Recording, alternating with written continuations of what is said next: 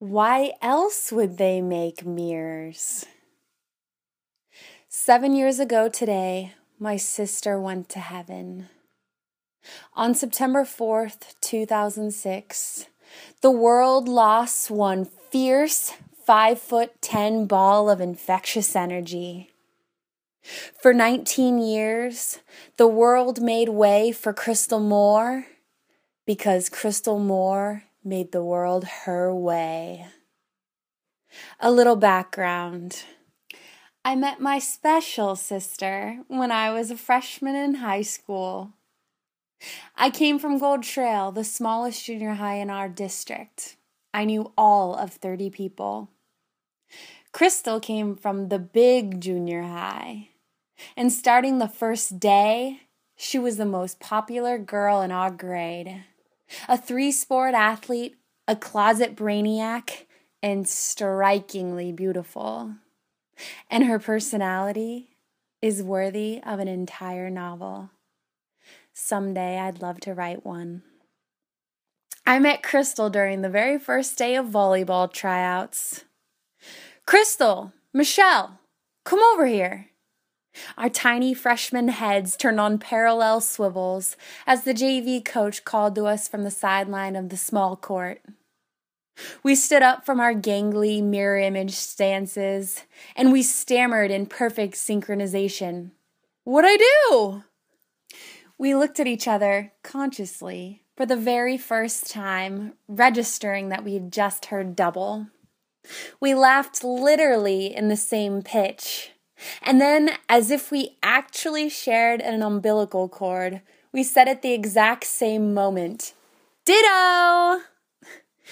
We turned together, 2 string bean bodies plucked from the same stalk, and laughed our entire way over to the JV court, just as we would laugh our entire way through the next 3 years. Now that you know who she is, why else would they make mirrors? Like I said, Crystal was a closet brainiac, and me, well, I was a closet weirdo. I was openly a member of the Geek Squad, but I was usually pretty quiet until I felt comfortable enough to unleash my spaz. Crystal, on the other hand, Crystal was voted most likely to not care what you think. We truly were mirror images of one another and the specialist of friends. Speaking of mirrors, picture 2 barely pubescent 14-year-old girls sitting back to back on the bathroom vanity with their faces just inches from the glass. It's a girl thing. You guessed it, you're painting a mental picture of Crystal and Michelle 12 years ago, getting ready for PJs and popcorn on a movie marathon Saturday night. After spending a good 5 minutes asking every pimple on my face to take kindly and leave, I looked over and realized that Crystal had spent her quality time with the mirror making ridiculous faces at herself. I put my self-scrutiny on pause. I snorted and I squealed, "What are you doing?" "Making myself laugh," she said, matter-of-factly into the mirror.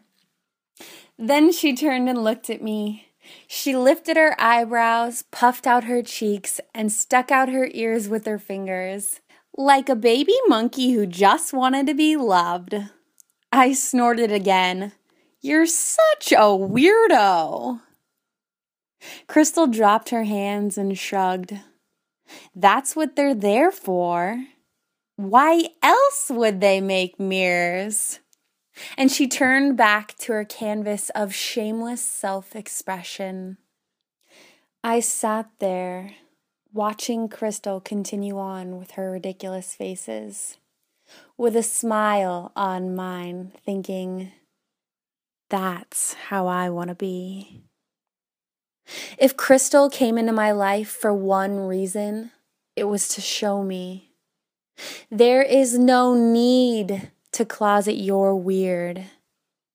In fact, there isn't enough time to. Be bold. Look at yourself with loving eyes, and others will watch you with admiration.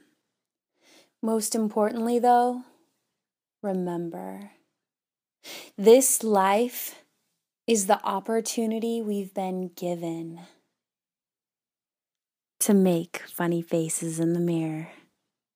That's what they're there for, after all, says Crystal Moore.